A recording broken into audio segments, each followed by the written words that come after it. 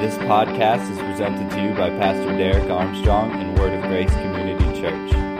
For more information, please visit wogcc.com.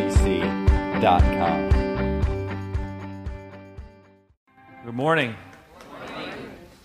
We're going to talk about community this morning, so if you're taking notes, write that title down, Community. Next week, we're going to wrap up this series that we've been in for the past couple of weeks on direction, and really what I'm doing is just setting the tone and the vision of where God is leading us and where we're going, and next week is going to complete that, and we're going to go through a lot of the goals and a lot of the more tangible things that we're going to talk about with what God has for Word of Grace in 2015, and so I really want you to make it a priority, of course, to be here every week, but especially this next week.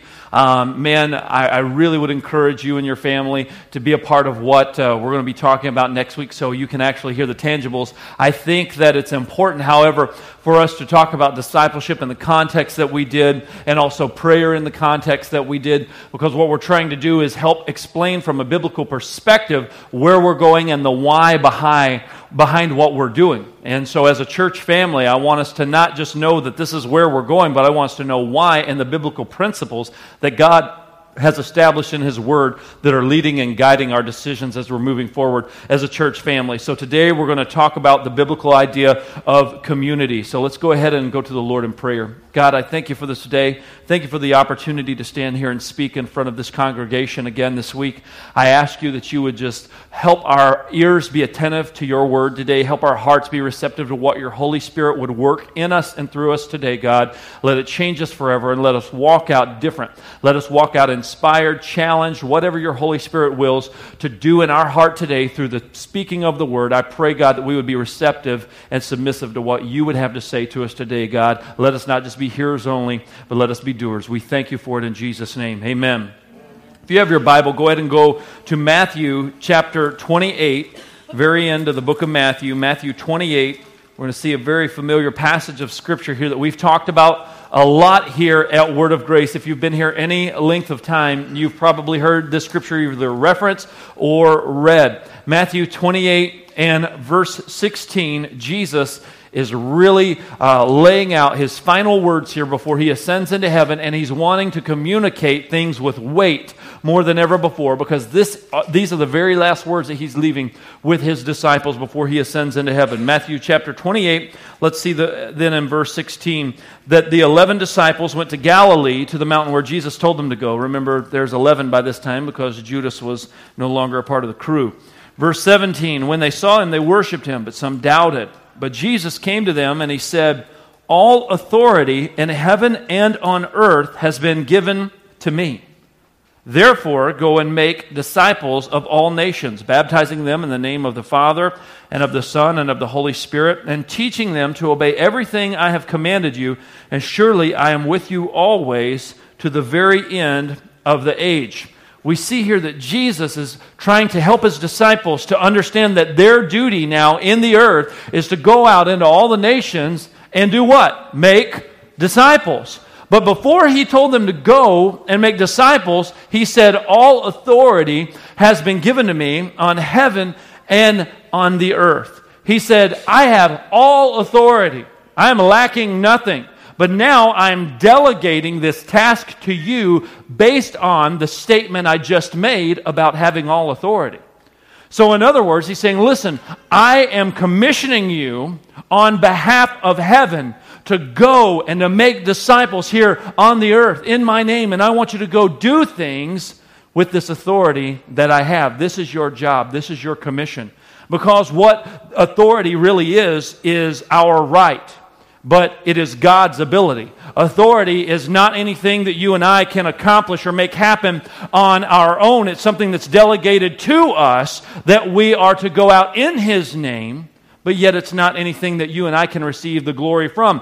Authority is our right, but it's God's ability.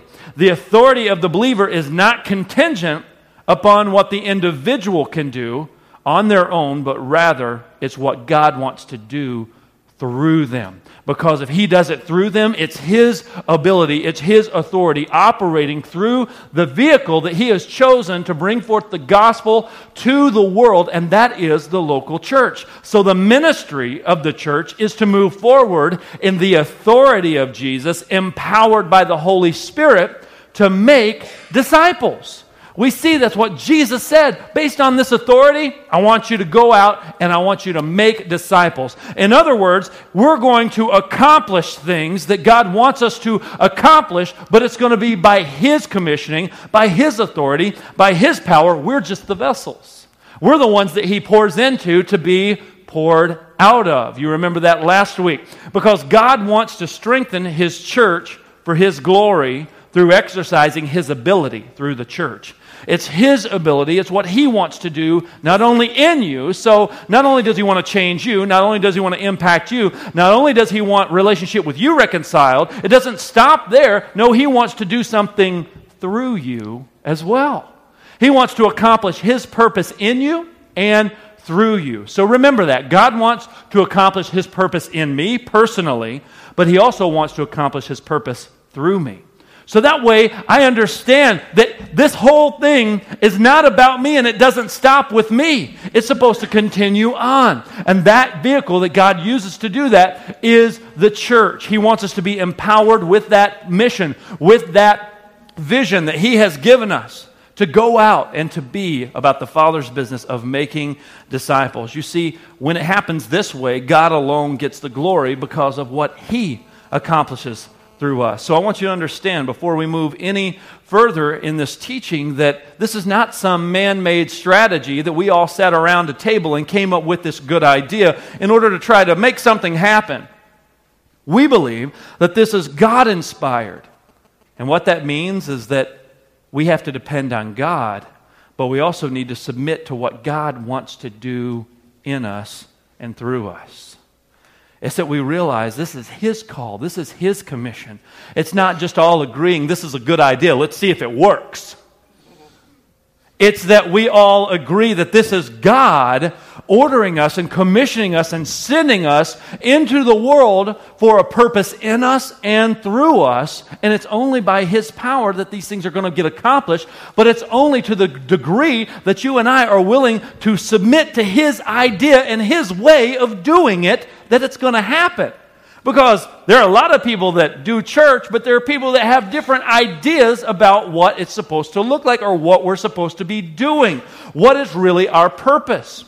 A lot of times in church, people try to build a name for themselves or they try to make everything all about them and it all stops with them and nothing ever flows out. And we see when we get focused on ourselves and we don't focus on the mission in which God has called us to, that we become very stagnant. We become very self-centered and it renders us ineffective, or at best, our effectiveness is really just strained and it's not as influential or effective as God wants us to be.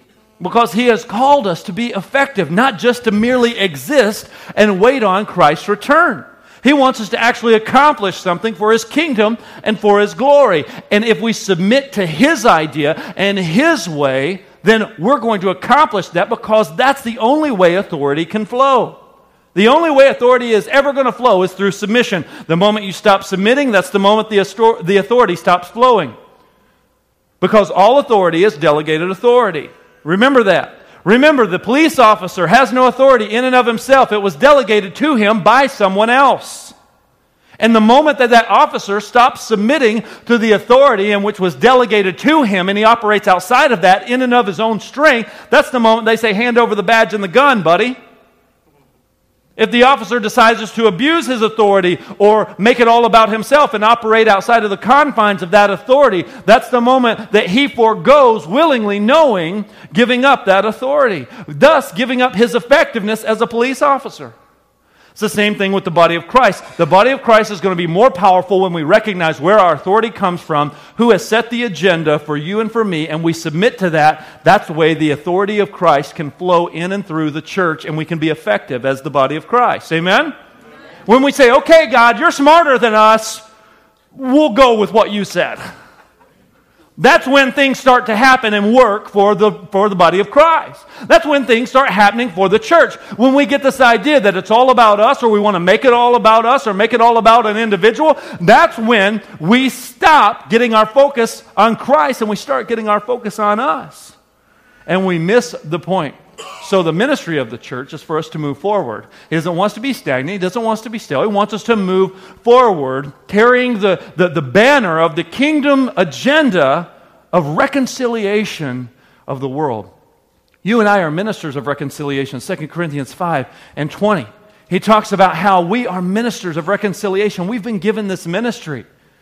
But on whose authority? On Jesus' authority. If we submit to His way that He wants this thing to operate. So we believe this is God-inspired. That means we need to depend on God, but we also need to submit to what God wants to do through us. And we see when people submit to God's plan and God's way, what happens. Let's turn to Acts chapter 2, and we can see what happens when people submit to God's way and God's plan and God's agenda for the church. Acts chapter 2 and verse 40.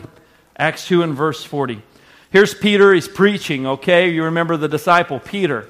He's preaching to a lot of people here in verse 40. And let's read there. With many other words, he warned them and he pleaded with them, "Save yourselves from this corrupt generation." Those who accepted his message were baptized, and about 3,000 were added to their number that day. That's pretty good church growth. 3,000 people in one day, not too shabby. Verse 42, they devoted themselves to the apostles' teaching and to the fellowship and to the breaking of bread and to prayer. Everyone was filled with awe, and many wonders and miraculous signs were done by the apostles. All the believers were together, and they had everything in common. Selling their possessions and their goods, they gave to anyone as he had need.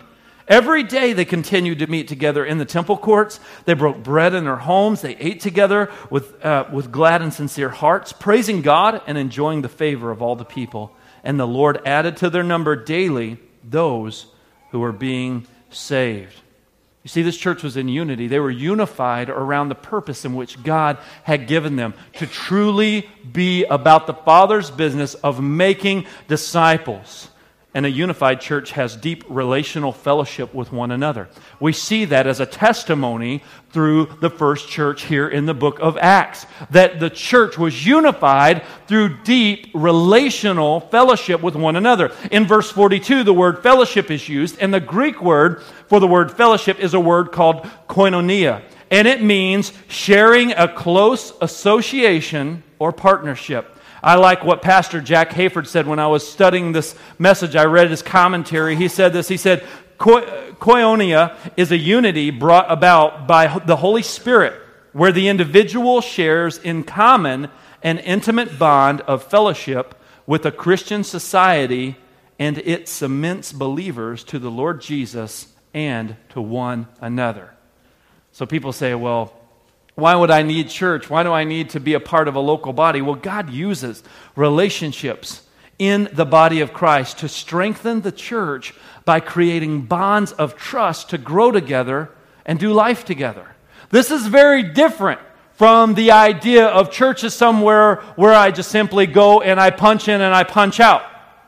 And I just get my ticket punched and I get a bunch of stamps, and if I get 5 stamps, I can turn it in for a prize. It's a very different idea of church. It's a very different idea often than maybe you've been exposed to or the way that you were raised, where church was more of a chore, or it was something that you would attend in order to make yourself feel better because, I like this or I like that. It makes me feel good, or I enjoy the music, or I enjoy this or enjoy that. But you miss the part that is the main part of the purpose if we just look at it through that lens. You see, if we simply attend church and we're just a part of a church on the weekend and we're disconnected from the idea of church, then we don't really understand what it is that we're called to be a part of. You see, it's not just a once-a-week gathering of believers. It is a relational fellowship where we connect with one another on deep levels to help one another grow, because God knew that we wouldn't be able to do this disciple thing by ourselves. That's why He just didn't pick one disciple. He had 12 of them. He knew that we would need each other. He knew that we would need one another. both in times of celebration and in times of trial. He knew that we would need one another to be strengthened because this world that's growing ever increasingly dark and hostile towards Christians. Sometimes you feel like you're the only one out there. Sometimes you might find yourself in a job where you're the only Christian person on the job. I mean, everybody else says they go to church. I'm sure none of you work in those environments. But going to church doesn't make you a Christian. Hello, somebody. Amen. You see, going to church doesn't make me a Christian, but at the same time, I hear all the time people who go to church, but then I see them talking certain ways about the opposite sex, or I hear things coming out of their mouth, or I see things in their life that's not glorifying God, and it drags me down, and it makes me feel this intense pressure to just give up and give in, because if this is what Christians are like, then why even try? And we begin to feel sorry for ourselves, or we feel isolated, or we feel very alone, because here we are trying to grow in the things God wants us to grow in, and we're trying to walk away from temptations, and we're trying to stand strong in our faith against things that are going to hurt us in our lives, and things that are going to take away from the glory that God wants to reveal through our lives and the things He wants to do. And there's a lot of things that would love to attack that and discourage you and make you feel alone. Kind of reminds me of the story of the prophet Elijah. Elijah was a prophet of God, and he was out telling people they needed to repent, turn their heart back to God. Real popular message, repentance messages. People love those. But here's Elijah. He's going out speaking the message of God. And Jezebel, the king's wife, doesn't like Elijah. And so she says, I'm going to kill you, and I am going to put a bounty on your head. So everybody's looking for Elijah to kill him. And Elijah goes and hides in a cave somewhere, and he says, God, I am a prophet. I have been obedient to what you've wanted me to do, and I'm the only one left. And God says, psh. I think that's actually in the Bible. I just don't know if they wrote it or not.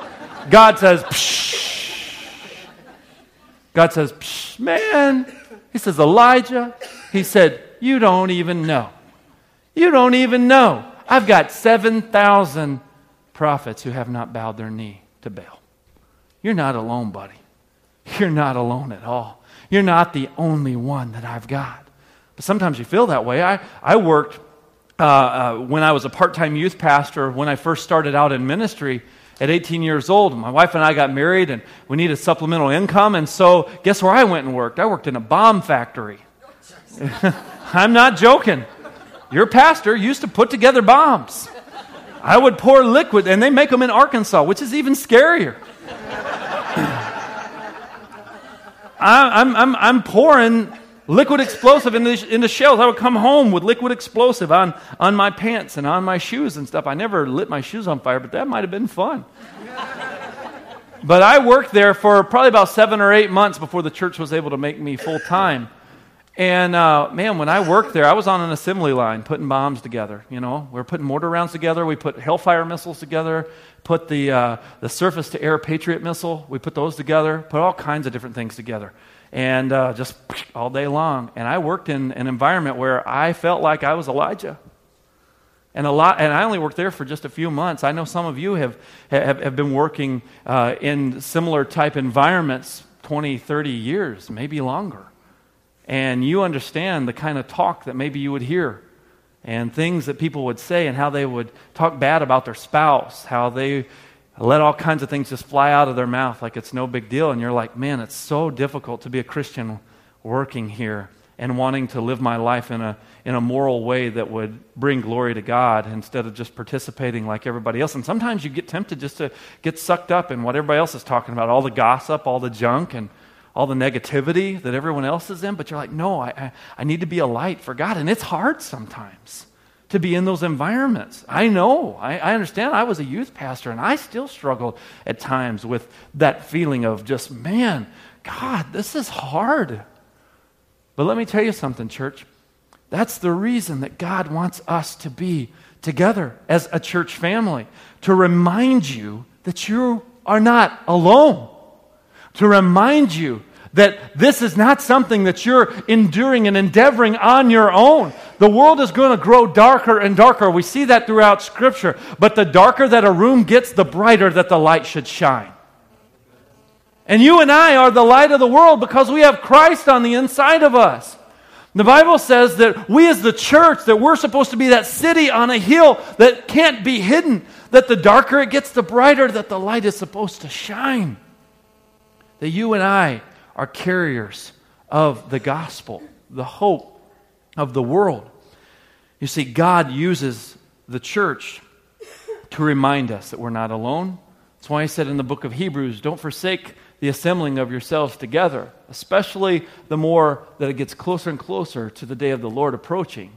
You need to make sure that you assemble together and you connect with one another because we're there for each other. We can strengthen one another. I mean, all these things were written to us back in a time and in a place where following Jesus was punishable by death.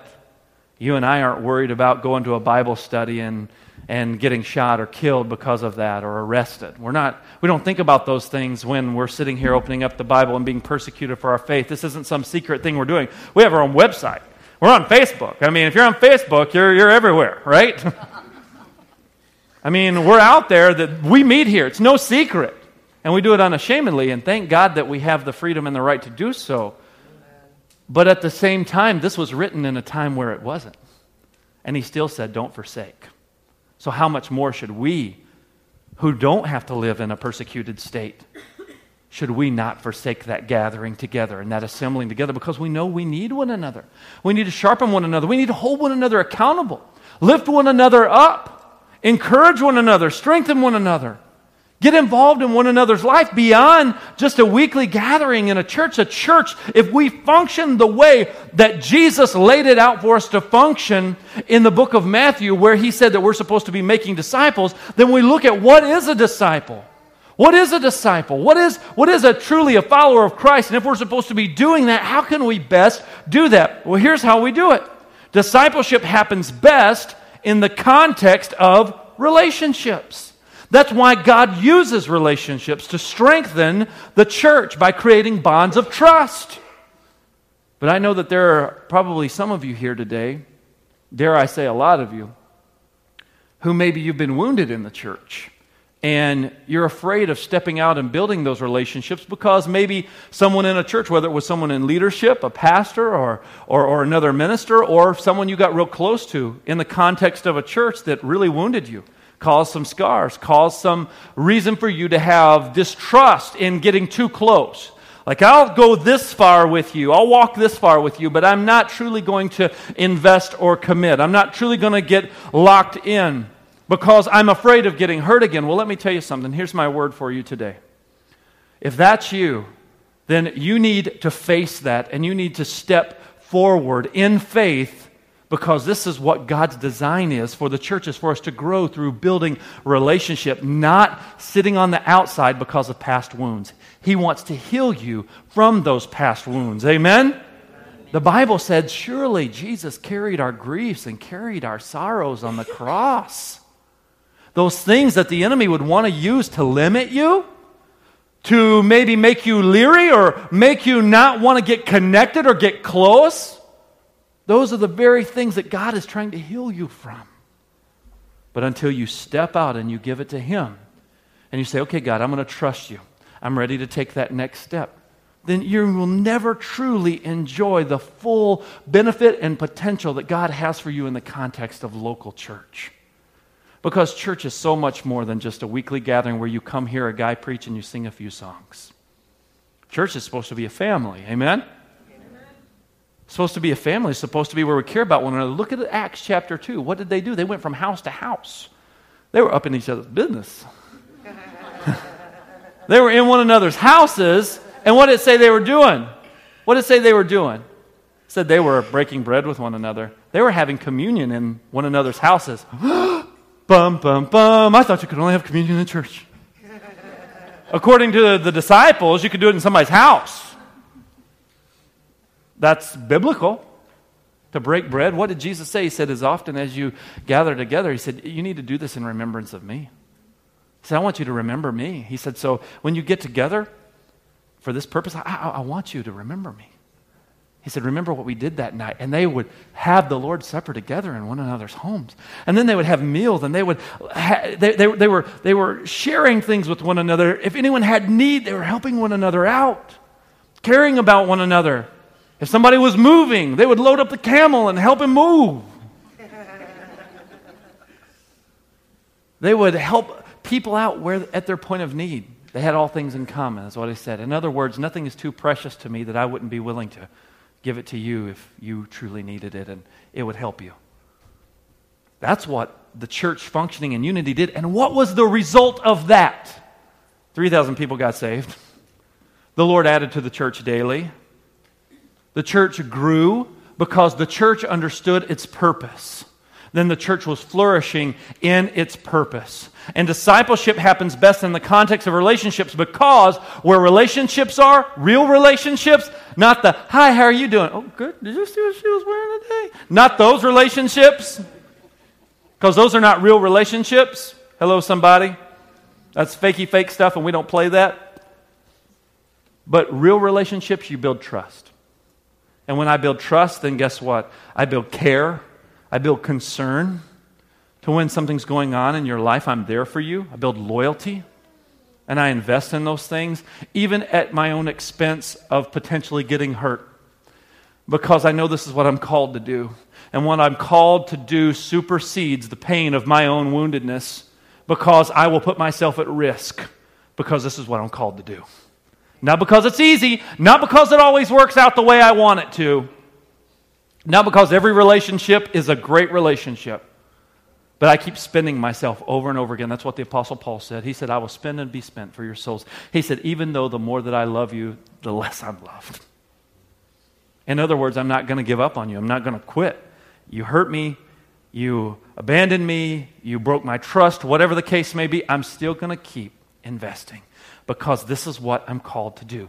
This is what people who understand their call as a disciple-making church do. They invest. We're not going to let our wounds dictate our effectiveness for the kingdom of God. We're going to find healing. We're going to find restoration.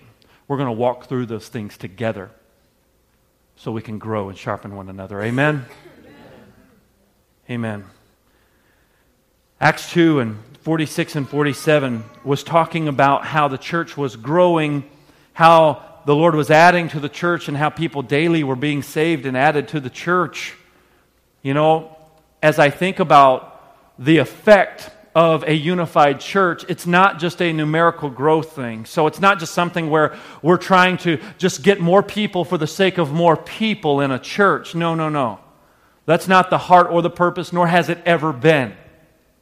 No, the thing that happens that actually numerical growth is a byproduct of is unity and influence.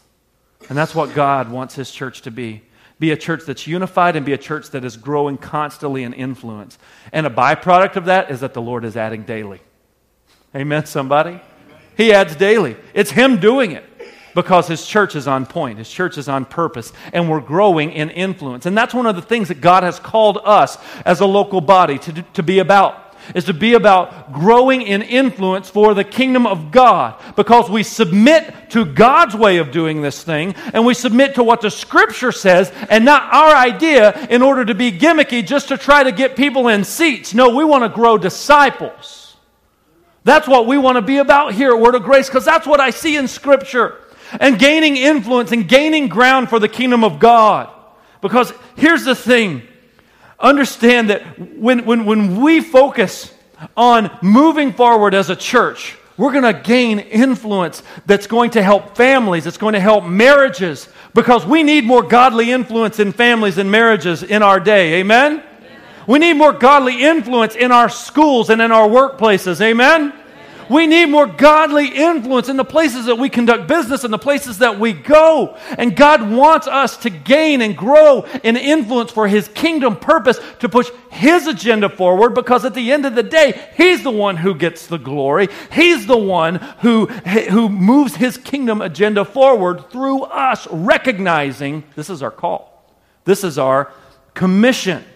The church needs to grow in influence in our homes, in our families, in our communities, because we are messengers of the gospel. We're messengers of the gospel. We have the answer. We have the answer. His name is Jesus. We've got the answer, folks. And so here's the thing. Just because we have the answer doesn't mean that people are going to find it. Because remember in Romans chapter 10, you remember when the Apostle Paul was talking to the Jews and the Gentiles? We just went through our whole Romans study. And in Romans chapter 10, he began to say in verse 14, how are they going to hear if no one goes and preaches to them? And how is anyone going to preach unless they're sent? He said, how beautiful are the feet of those who bring the gospel, who bring the good news. He said, so then faith comes by hearing, and hearing by the word of God. He said they need to hear, but somebody needs to speak. Somebody needs to go out because we have the answer. You see, the thing that unifies us, the thing that brings us together is Jesus. He is our common unity. He's the one who unites us in purpose. He's the one that brings us together. Because what unites people? What brings people together? Even though we're all different. Jesus brings us all together. You were raised differently than I was raised. If you were raised up here in the north, you were raised different than me. Because guess what? I was raised in the south. And let me tell you, we have some differences of the way we were raised. We say things differently. And I've had to learn. I've had to have interpreters explain to me what you mean. When you tell me to come over by you once. Come over by me once. In my mind, thinks I'm going to go by you, so I guess I'm just waving, and I'm only going to do it one time. You'll never see me again. So I hope you were looking out the window, because I came over by you once. Never doing it again. And I learned that, that when you say hot tamales, that you mean manwich, not a Mexican delicious dinner. That's wrong. Tell you what else is wrong. Macaroni noodles and chili. That is wrong. That is hamburger helper. That is hamburger helper, people. It is glorified hamburger helper. That's all it is. So we're different in the way we were raised. We're different. But guess what brought us back together? Jesus. Amen. It's what we've got in common. That's what unifies us is Jesus. Why does Jesus unify us? Because we all recognize we need Jesus. Amen. And if we recognize Him truly as a need, then we rally around that need and it brings us together. Because need unifies people if they really recognize it. You guys remember 2005 Hurricane Katrina? You remember that? Amen. Hurricane Katrina was pretty wild. You saw people that lost huge, big, multi-million-dollar homes, and you saw people lose homes that weren't worth a whole lot. You saw rich people affected. You saw poor people affected.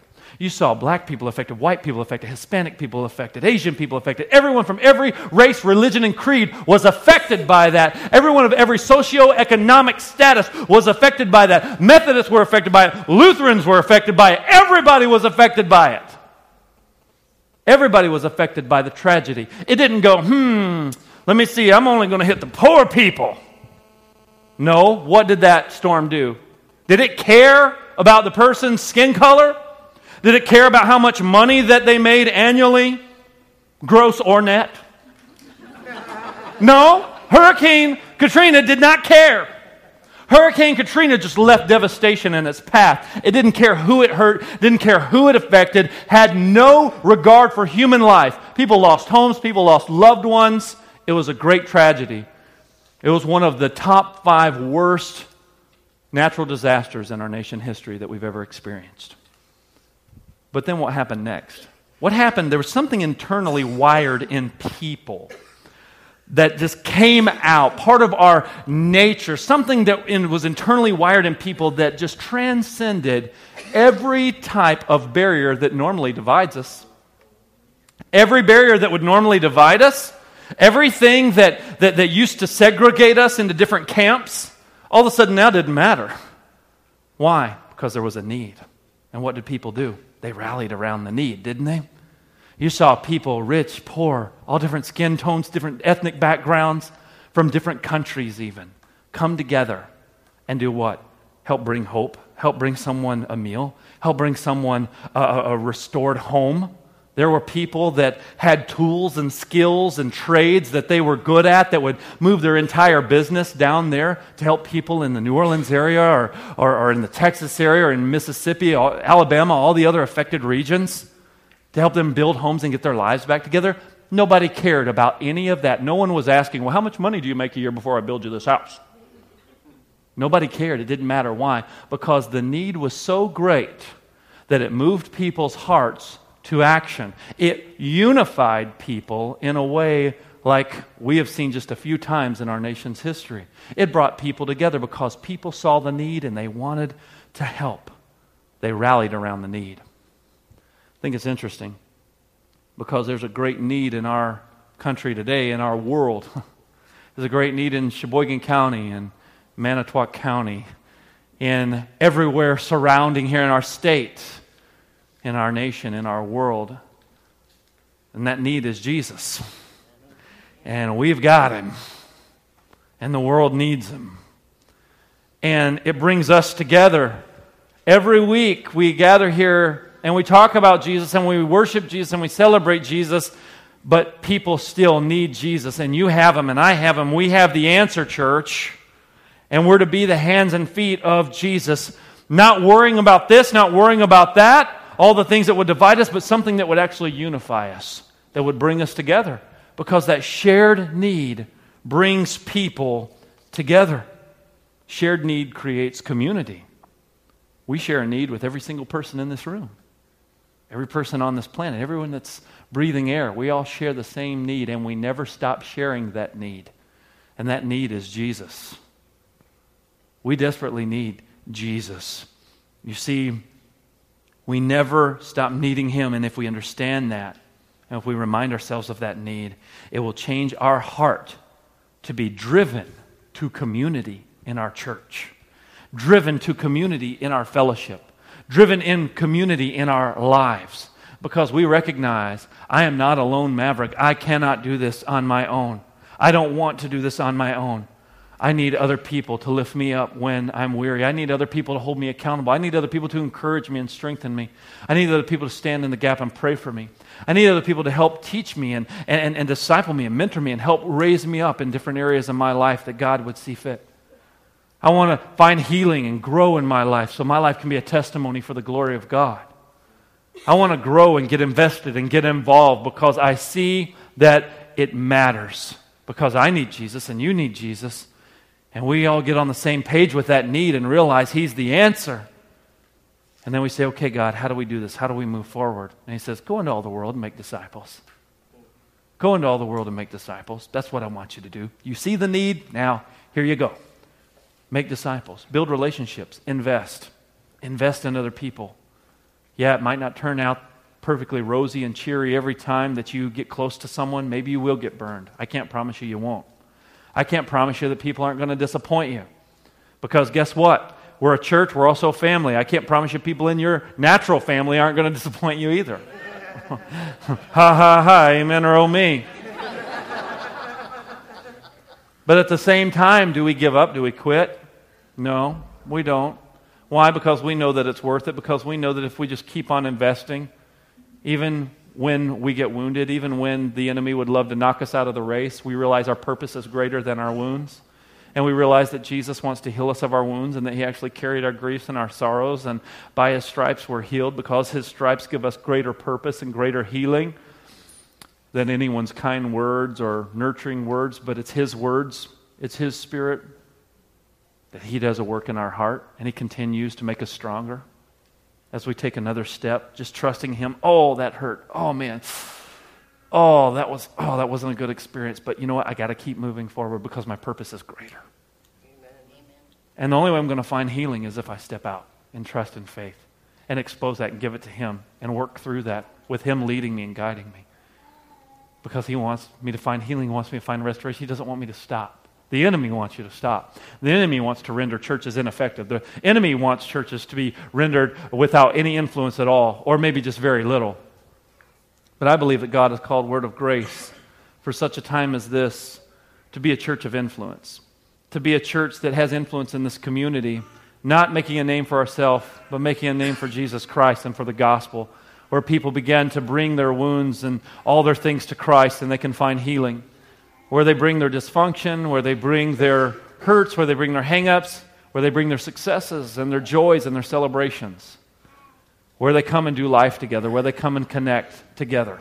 That's what He wants you to do. That's what He wants me to do. And I want to pour myself into it. You see, we as a church provide opportunity for community, but community is not limited to these experiences. But the purpose of these ministries and things that we do here at Word of Grace are to invest in discipleship, to strengthen and in the influence and the effectiveness of His church for His glory. I want to just show you a few of those before we go here. One of the things is community groups. That's one of the vehicles that God has given us in order to accomplish the purpose of growing as disciples, getting involved, getting connected. I think a lot of times people are like, oh, well, I don't know if I have time. I don't know if I can do this. I don't know if I can do that. And I understand. We all get busy and things like that. But here's what I want to challenge you with today. You remember the story of Moses? Moses, who was called by God to lead the people of Israel out of Egyptian slavery.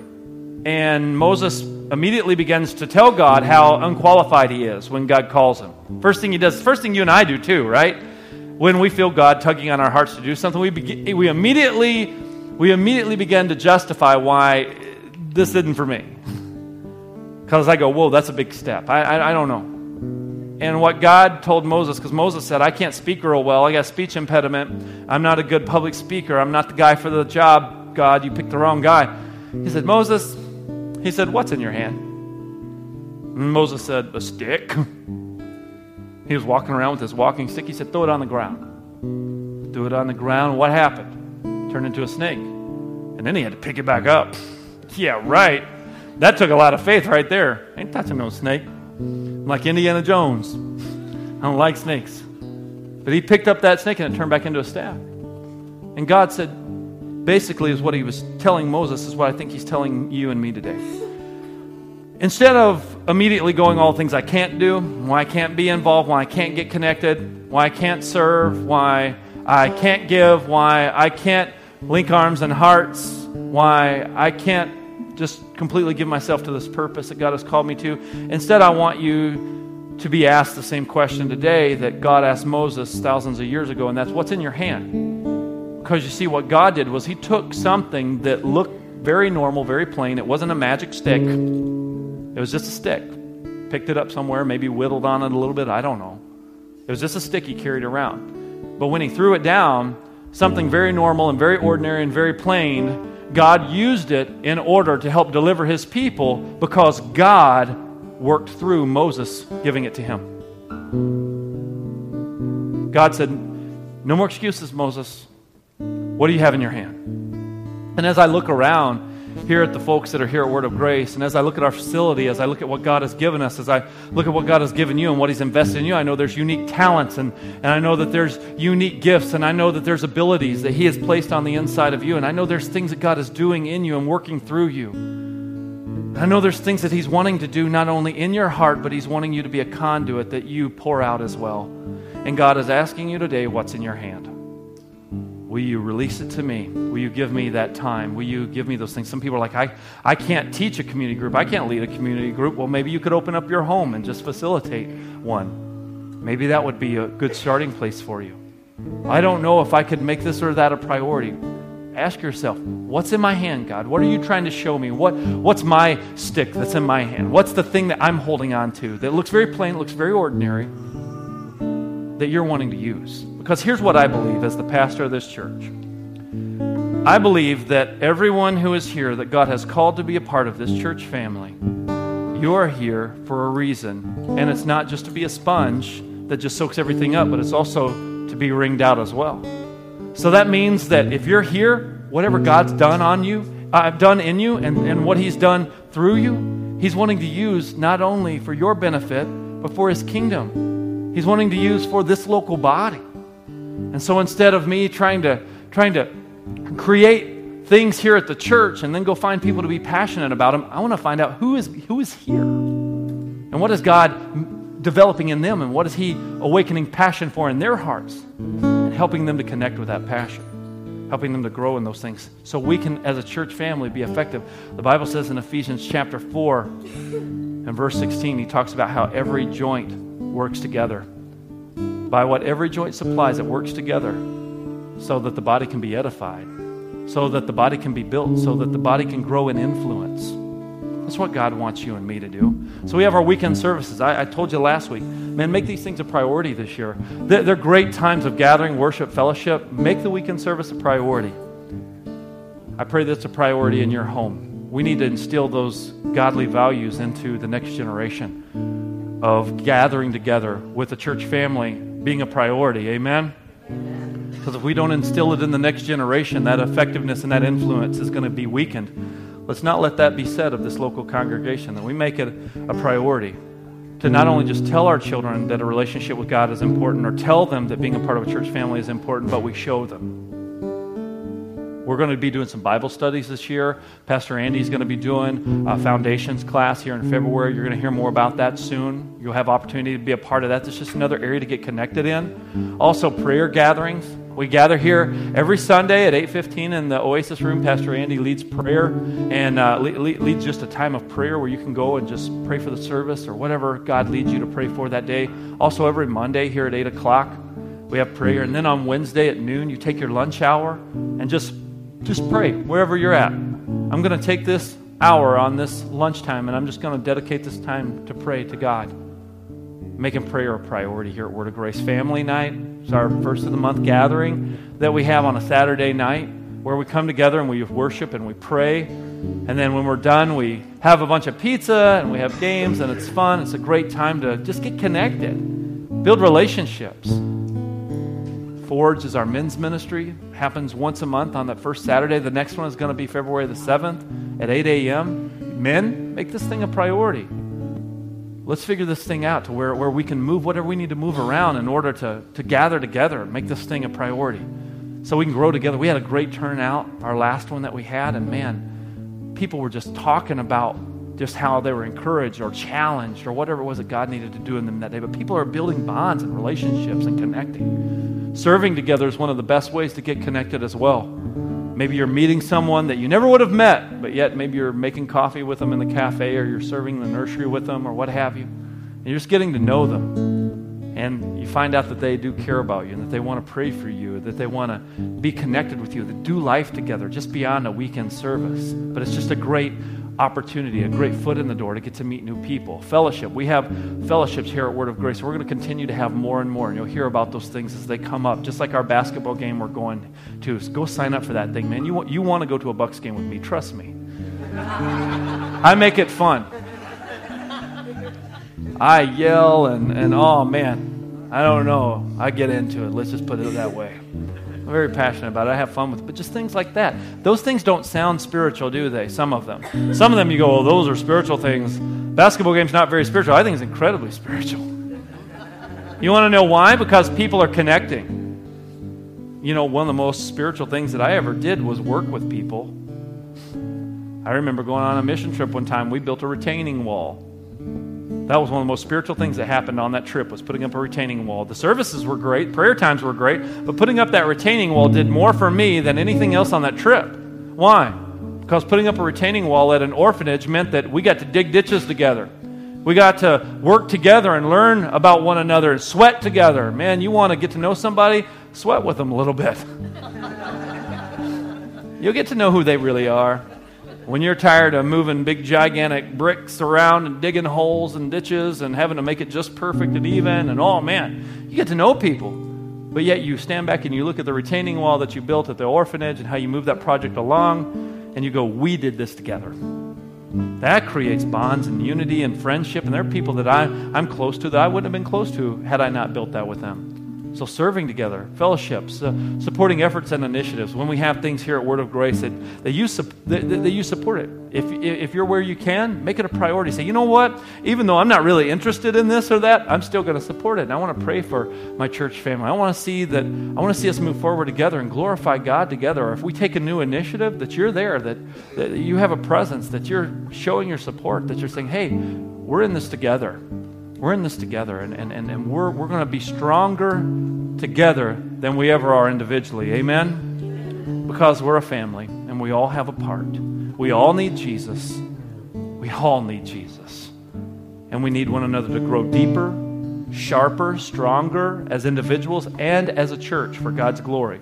So let's grow together as disciples, because remember, the ministry of the church is to move forward in the authority of Jesus, empowered by the Holy Spirit to make disciples.